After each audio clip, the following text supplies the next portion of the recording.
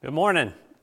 If all of you were here, I would quiz you. I'd have a piece of candy in my pocket and I would say, we talk about those rhythms of worship, that acknowledging our need and confession and assurance of forgiveness. And then today, what we just focused on, this declaration of belief. And I would say to you, how do we do that today? How do we declare what we believed today? And all you keeners out there would say, we sang that song, He reigns. He reigns. Right? We're declaring that. And if ever there was a world and ourselves need to hear that God reigns, it's today. We're continuing on in the season of mission.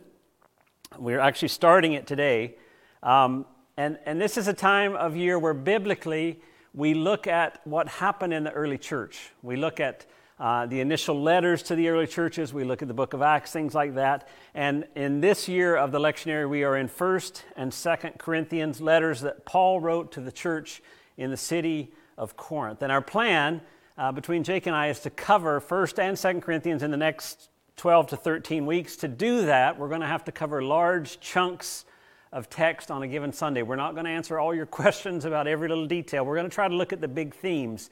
But it will help us if when the online bulletin comes out and you have the ability to click and read the lectionary text for that week, if you read ahead of time, you'll be more familiar with what we're going to cover. It's going to help us to do that.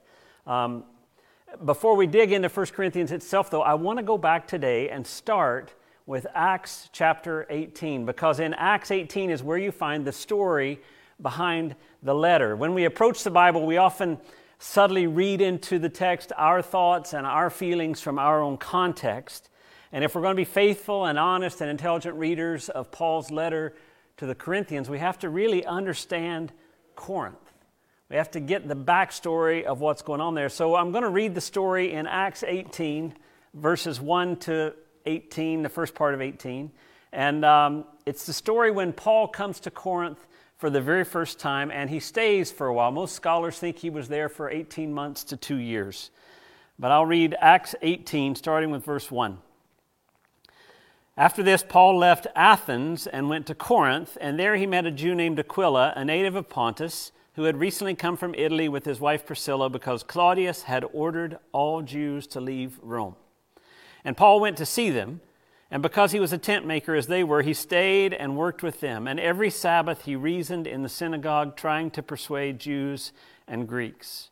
And when Silas and Timothy came from Macedonia, Paul devoted himself exclusively to preaching, testifying to the Jews that Jesus was the Messiah. But when they opposed Paul and became abusive, he shook out his clothes in protest and said to them, "Your blood be on your own heads. I am innocent of it. From now on I will go to the Gentiles." And then Paul left the synagogue and, in typical Paul fashion, went next door to the house of Titius Justus, a worshiper of God. Crispus, the synagogue leader, and his entire household believed in the Lord, and many of the Corinthians who heard Paul believed and were baptized. And one night the Lord spoke to Paul in a vision, "Do not be afraid. Keep on speaking. Do not be silent.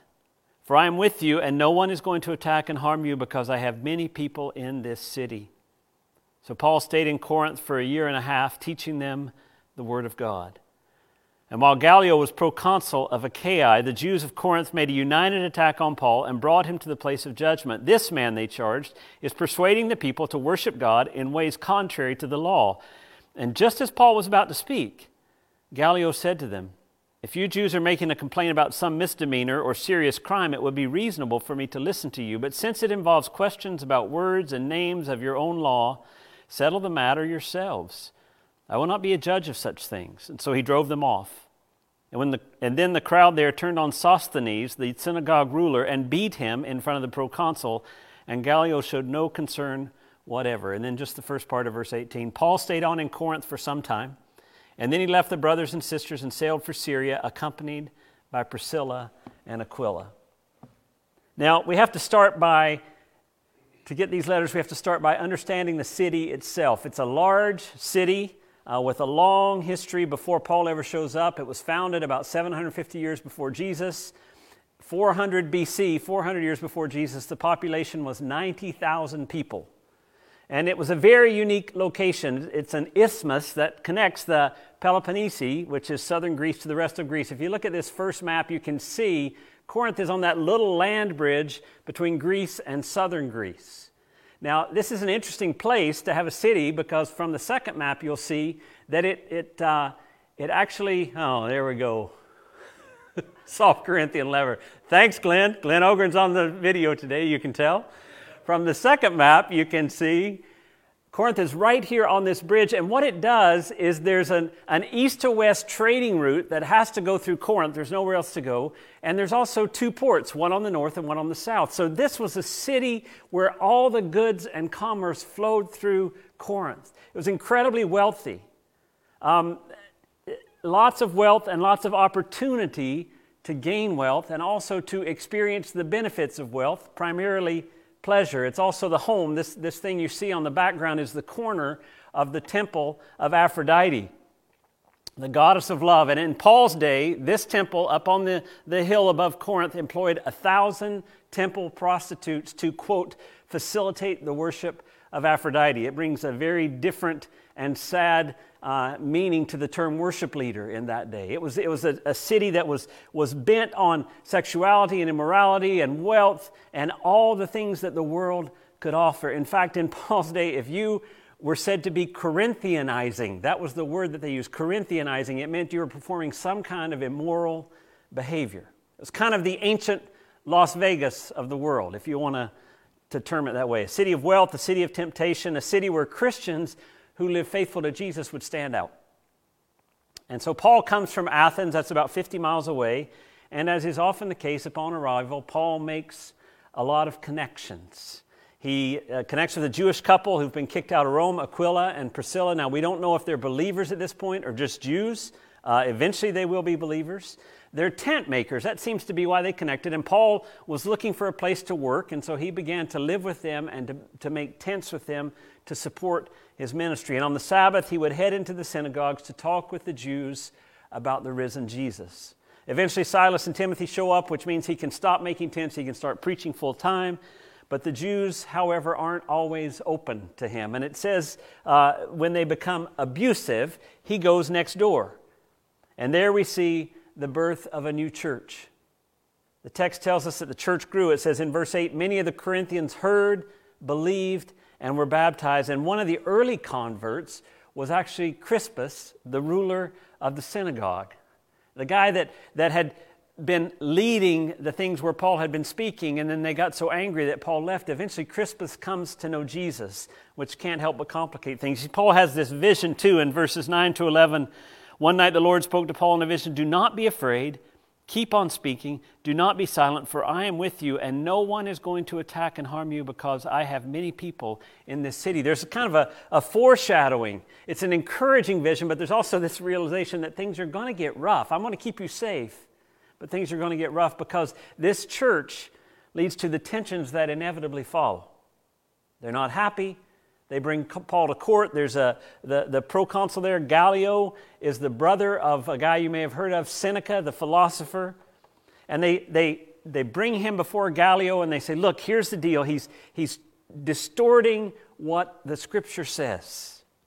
He's calling people to worship God in ways that are against the law. Well, Gallio said he's a smart guy and he doesn't want to get involved in the squabble. And he says, look, if you guys were doing, if he's stealing money, if he's doing something horrible like that, that's fine. But if it's a theological discussion, I want nothing to do with it. And he turns them out. And people are so angry. There's a mob there that are so angry. You ever seen these situations where there's anger and it just has to go somewhere? So since the Jewish people didn't get what they want, they beat up this guy Sosthenes, who was the new synagogue ruler after Crispus. They beat him up, and it says that Gallio didn't even care. And then Paul stays there 18 months, maybe up to 2 years, and then he heads off with Priscilla and Aquila. Now, this is the backstory to the letters we're going to be looking at. This rich and corrupt city, this new church, the tensions between the Jews and the Christians. I would always recommend, as we go through new books, if you want more information, check out the Bible Project videos on 1 and 2 Corinthians. They're very helpful to give you the background. But now we're going to flip over to the letter itself in 1 Corinthians 1, verses 1 to 9. I just want to read the beginning of 1 Corinthians. Verse 1, chapter 1. Paul, called to be an apostle of Christ Jesus by the will of God, and our brother Sosthenes, to the church of God in Corinth, to those sanctified in Christ Jesus and called to be his holy people, together with all those everywhere who call on the name of our Lord Jesus Christ, their Lord and ours. Grace and peace to you from God our Father and the Lord Jesus Christ. I always thank my God for you because of his grace given you in Christ Jesus. For in him you have been enriched in every way with all kinds of speech and with all knowledge, God thus confirming our testimony about Christ among you. Therefore you do not lack any spiritual gift as you eagerly wait for our Lord Jesus Christ to be revealed. He also will keep you firm to the end so that you will be blameless on the day of our Lord Jesus Christ. God is faithful, who has called you into fellowship with his Son, Jesus Christ, our Lord. Did you get that first verse? Paul, called to be an apostle of Christ Jesus by the will of God, and our brother Sosthenes, the guy who got beat up, is now traveling with Paul. And what we read here is the intro to one of several letters. 1 Corinthians is one of several letters that Paul wrote to this church. We have two of them, 1 and 2 Corinthians in the Bible, but most scholars think there were definitely three and maybe as many as 4 letters. It's clear from references in the text that there were other letters that were written that we don't have copies of. But his intro to this one conveys some basic truths about how Paul sees the world around him, how he sees his role as a church planter. There's 4 things that I see in this intro I want to talk about, and then we're going to move in and kind of apply the whole thing to us. But first, in this introduction, you can't help but realize that Paul sees what isn't yet. Look at how he describes the Corinthian believers. In verse 2, he says, "To those sanctified in Christ Jesus and called to be holy." Verse 5, he says, "You're enriched in every way, in all your speaking and knowledge." In verse 6, "Our testimony about Christ was confirmed in you." What we said and taught you has taken root. It's been confirmed in you. In verse 7, you do not lack any spiritual gift. Verse 8, God's going to keep you strong, implies that you're already strong and God's going to keep you there. And verse 9, he talks about being blameless. He's going to make you blameless. Really nice descriptors. Beautiful description of the church in Corinth. And I can see the people in that gathering when they first read this letter feeling warmed by all the nice things that Paul is saying about them. But have you ever read the book of 1 Corinthians? The church in Corinth has the reputation of being the most screwed up church in the New Testament. See, Paul's saying all these things about them, and you're tempted to say, is he just kind of buttering them up to drop the hammer? Because he begins moving on, talking about at least 4 areas that we're going to kind of structure our sermons around. There's interpersonal conflict, there's divisions, there's sexual sin, there's issues around food and idolatry, there's struggles when they come together as a body, they don't even get along. These guys are not the perfect church. They're far from it. But what Paul begins with, and I don't think it's buttering them up, I think Paul sees them not as they physically are at the moment, but as God sees them. He's seeing what isn't yet. And the key to this practice, to being able to see beyond people's issues, people's actions, people's situations, flows out of Paul's understanding of his role and God's role in what's going on. And I want you to get this. The reason he can see what isn't yet is because he understands what's happening from the perspective of God.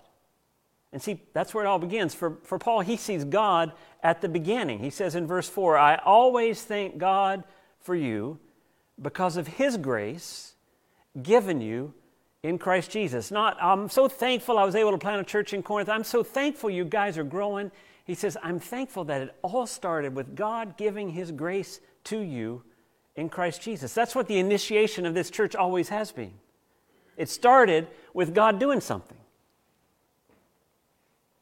What if we could do that with people? What if we could start there? What if our primary orientation as we looked at people was the same way that God looks at people? What if when we saw them, our first thought was that they're loved by God, that he's offering grace to them? Imagine how that would shape the way we'd see them, how it would shape the value that we place on each person if we could see what isn't yet because God has already started something at the very beginning. What if there was a voice in our brain that every time we saw a person, it said, there's someone deeply loved by God? who God wants to offer grace today. See, Paul could see with the eyes of faith because he knew God had started something in them. He was at work from the very beginning, but he also sees God along the way. Verse 5, he says, they have been enriched by him. God's giving you words, and he's giving you knowledge. Verse 6, that what I've declared to you about Christ is being confirmed in you. God's still at work. He's not just started something, he's continuing. In verse 7, that God has given you every gift. He's taking care of you. He's providing what you need, every spiritual gift when you need it. Paul doesn't get overwhelmed with this church with so many issues because he realizes it's not him alone that's doing the work. God's at work all along the way.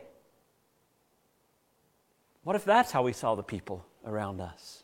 You know, often our frustrations with other people come because we take it on and we feel like it's up to us and things are not happening the way that they should be. What if we could trust that God is working all along the way in His timing in the lives of those around us, that He will not give up, that ultimately He is the one responsible to see that change happens in the lives of people. And then that we can unload the burden of changing others. How many of you have a burden that you carry that just weighs you down because somebody else just refuses to change, to do what's best for them? What if we could realize that God is at work in that and begin to share that load, because it's not you that's going to change them, right? And yet we take it all on. And when we take it all on, we begin to be fixated on the problems of what's going on with them and not seeing what isn't yet, what God might be able to do. And sure, we have a role to play. I'm not saying we just become passive. Okay, God, you do what you're going to do. Paul's going to write this entire letter to explain to these people, look, I'm not saying we're passive. It's not about activity here. It's about responsibility. We're going to be active, but we're leaving the responsibility with God. God is doing the work. He can carry the load. When we see people with the eyes of faith, we realize that God has started something there and that He's the one that's going to be doing the work all along. And this helps us to be filled with grace and patience and to see people for what they can be and not what they currently are, because we know the ultimate responsibility is with God. And then Paul sees that God is faithful to finish the task. In verse 8, He will keep you strong to the end. He will present you blameless. It's an amazing descriptor of them, blameless. When you read the whole book, when you read the whole letter, 1 Corinthians and 2 Corinthians, they were far from blameless. And He's going to be hard on them. But He can base this descriptor on the fact in verse 9 that God, who has called you into fellowship with His Son, Jesus Christ our Lord, is faithful. He doesn't say, listen up, do what I say, I'm going to lay out a game plan, and if you guys just focus, we can make this thing work. He says, I can see this because God, who's invited you into fellowship with Jesus, right? Remember we talked about that in 1 John, this fellowship we have with the Father, the Son, the Spirit, that picture, the icon sitting around the table where we can come and actually share life with Him. He says, God that's invited you into this is faithful. Once you're there, He's going to keep you. He's going to finish it. How would it change your relationships with others if you could rest in the fact that God has been there from the start, that God will continue to work, and that God is faithful to finish what He's doing? Now, I'm not talking about passivity. I'm not talking about doing nothing. We're going to engage, but I'm talking about carrying the responsibility for that. We've got to realize that it's God at work. And we do what we can, but it's He's the one that's responsible. Paul writes a letter. He writes several, actually. He comes and visits them. He's active, but the whole time he's resting in the fact that God is the one that's going to build His church, just like Jesus said. That's why he can see with the eyes of faith. That's why he can see what isn't yet, because he's realizing that God's the one that's going to complete the work and not him.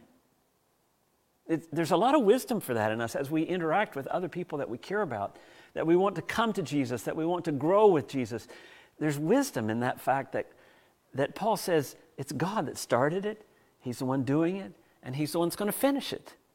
Sure, participate, engage, serve, love, be honest, speak the truth in love, but rest in the fact that it's God doing it. And that brings us to where I want to kind of wrap things up today, the truth about Corinth and hope. You see, it's 2,000 years ago, and yet the world of Corinth has many similarities with the world that we live in today. And the question is, how do we seek to build up the church in our world? How does this gospel shape the way we view the world and view the people that are in it? How are we called to live? Well, I love this book, and even just thinking through the text over the past couple of weeks has been so meaningful for me because it reminds me that the gospel grows in difficult places. Corinth was the current day Sodom, is what it was. They had wealth, they had power, they were fixated on sexuality. I love what Gordon Fee writes about this letter to 1 Corinthians. He says, although they were the Christian church in Corinth, an inordinate amount of Corinth was yet in them, emerging in a number of attitudes and behaviors that, here's my great phrase, that required radical surgery without killing the patient. That's what 1 Corinthians attempts to do. See, Corinth was it's this broken place. Like us, we have wealth, we have power. Anybody think our society is fixated on sexuality?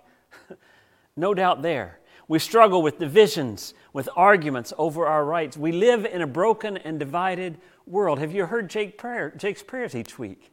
A reminder, we live in a world that we need to lift up to God. We live in a world like Corinth. We struggle with the same issues today. And yet God's at work right there. He always has been, and He continues. And we can trust in His faithfulness to finish the work. And we're called to speak truth into the situation, just what Paul did, but also to make sure that we see with the eyes of faith. We've got to look at the world the way Paul is looking at Corinth every single day. And there's two particular ways I want to highlight how we do that. First is in the way that we see other people, the way we look at other people. In 2 Corinthians 5, 15 to 17, Paul writes, and He, Jesus, died for all, that those who live should no longer live for themselves, but for Him who died for them and was raised again. So from now on, we regard no one from a worldly point of view. Though we once regarded Christ in this way, we do so no longer. Therefore, if anyone is in Christ, he's a new creation. The old is gone, the new has come. Can we, as we look at the world around us, can we look through eyes that trust that God made and loves all people? Can we trust and look with eyes that see that God loves and wants to offer grace and forgiveness to everyone? Can we begin to see other people from this viewpoint, regardless of how they interact with us, regardless of their actions? Can we begin to look with the eyes of faith toward others? Mother Teresa has a great quote. If everyone could see the image of God in his neighbor, do you think we would still need tanks and generals?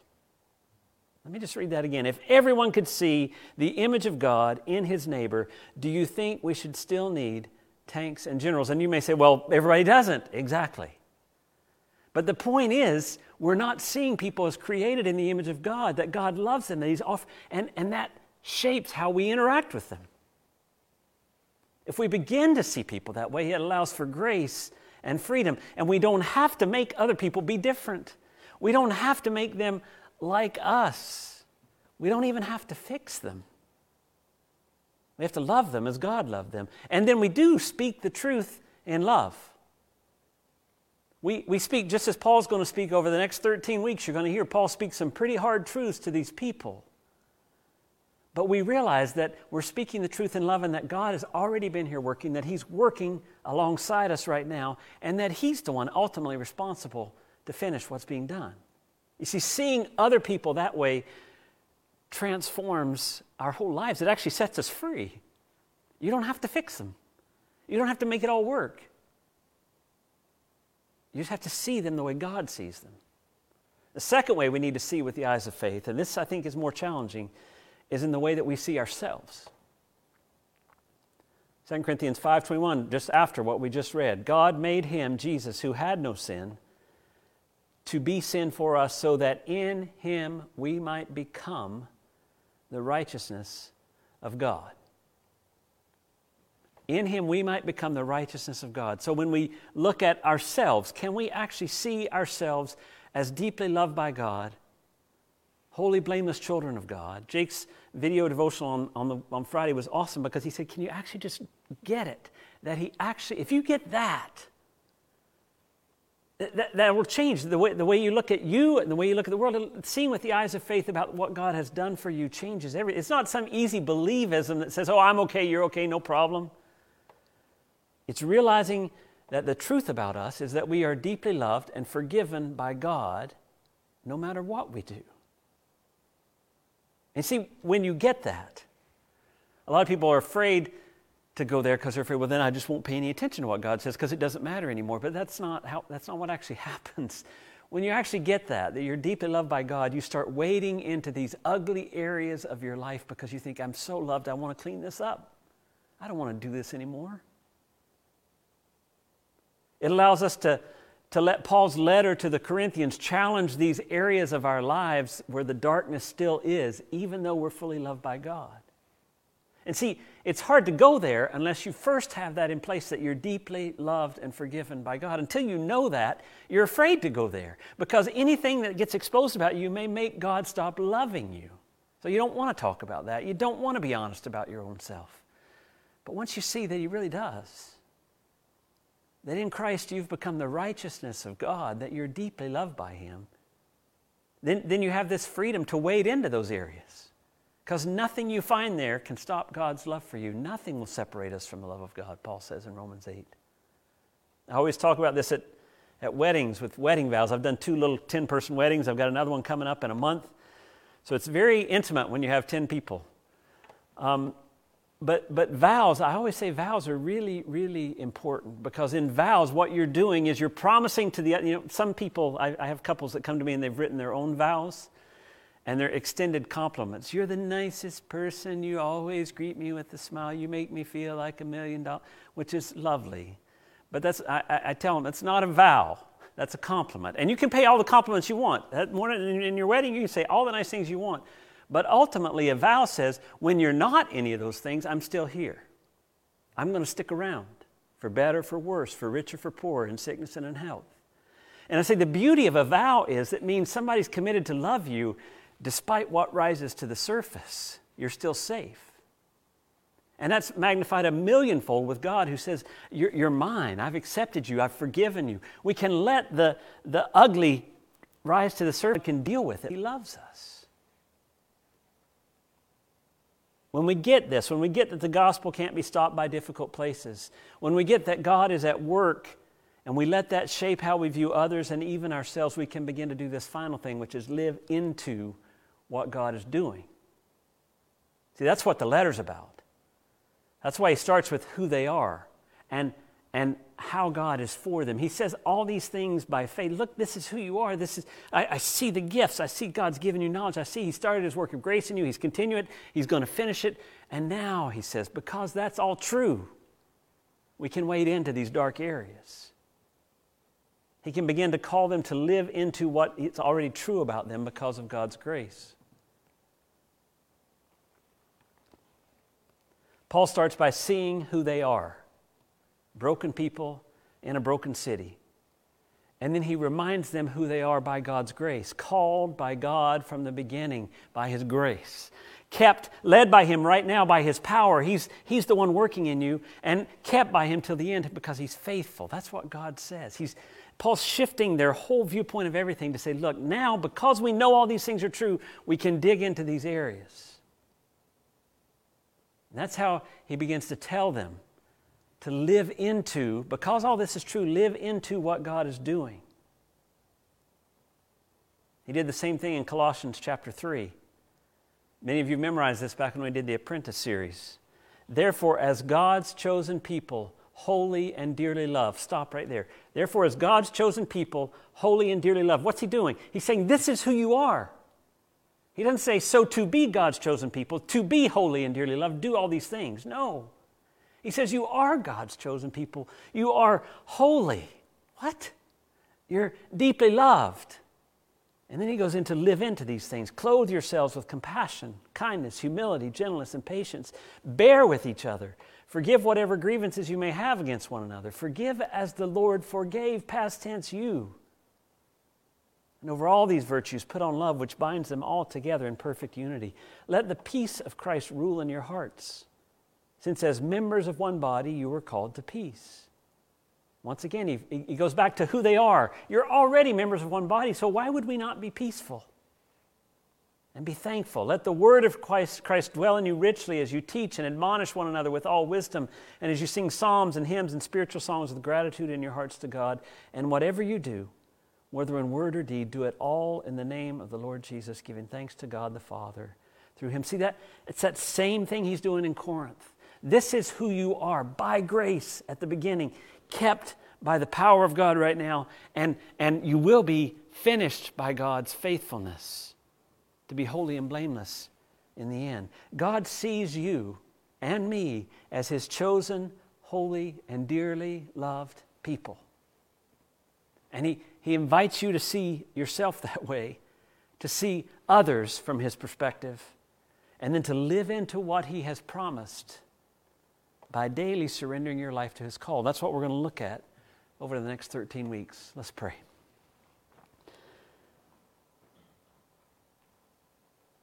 God, forgive us when we take on your job, when we take on your responsibility. We do want to be used by you. We want to be active. We want to speak the truth. We want the kingdom to grow. We want people to find healing and forgiveness and restoration. We want all of that. But help us just to rest in the fact that it's your work, that you're the one doing it. Help us to trust that you will finish what you started. And help us in that grace and freedom to live out what you've called us to. Not as a burden, not as a weight that overwhelms us, but as a participation in what you're doing right now, knowing that the ultimate results will be cared for by you. God, as we enter into this text, it's a hard one. There's hard things Paul writes about. It's going to expose parts of our lives that we probably don't want to see. We just pray that we could always fall back on this fact that we are your holy, beloved children, that we're blameless before you because of your grace. And give us the courage to walk into these areas, to live into what you have already done for us. In Jesus' name, amen. I will trust the promise, you will carry me safe to shore. Right? That's the hope that we live our lives on. I just want to close with these words from in 2 Corinthians again. So from now on, we regard no one, that's ourselves or anyone we meet, from a worldly point of view. Though we once regarded Christ in this way, we do so no longer. If anyone is in Christ, he is a new creation. The old has gone, the new has come. It's my prayer for you this week that as you look at yourself, as you see the world around you, you'll see it true of yourself. The old is gone, the new has come, and it's potentially true of everyone you interact. And that grace of God that you have received will flow out from you to them because that is what he truly desires. Amen.